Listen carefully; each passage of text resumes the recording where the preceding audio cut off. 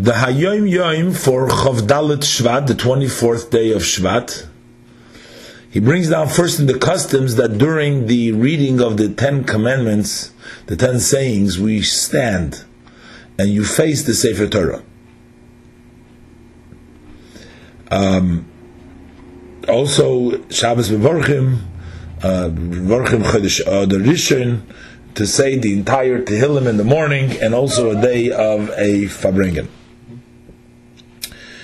So he brings down here the verse with regards to Matan Torah. It says, Vayar ha'om, when the people saw Vayanu, and they moved.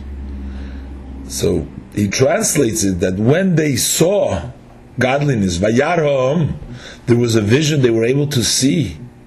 So then, immediately is Vayanu.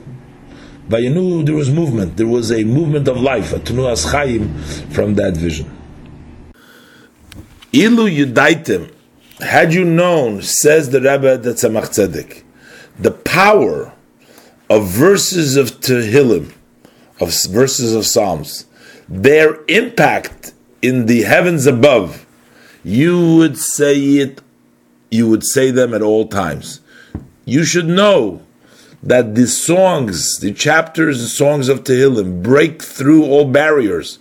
They go up and from one elevation after another elevation without any interference. They lay themselves out in front of the masters of the worlds, and they effects with kindness and with mercy.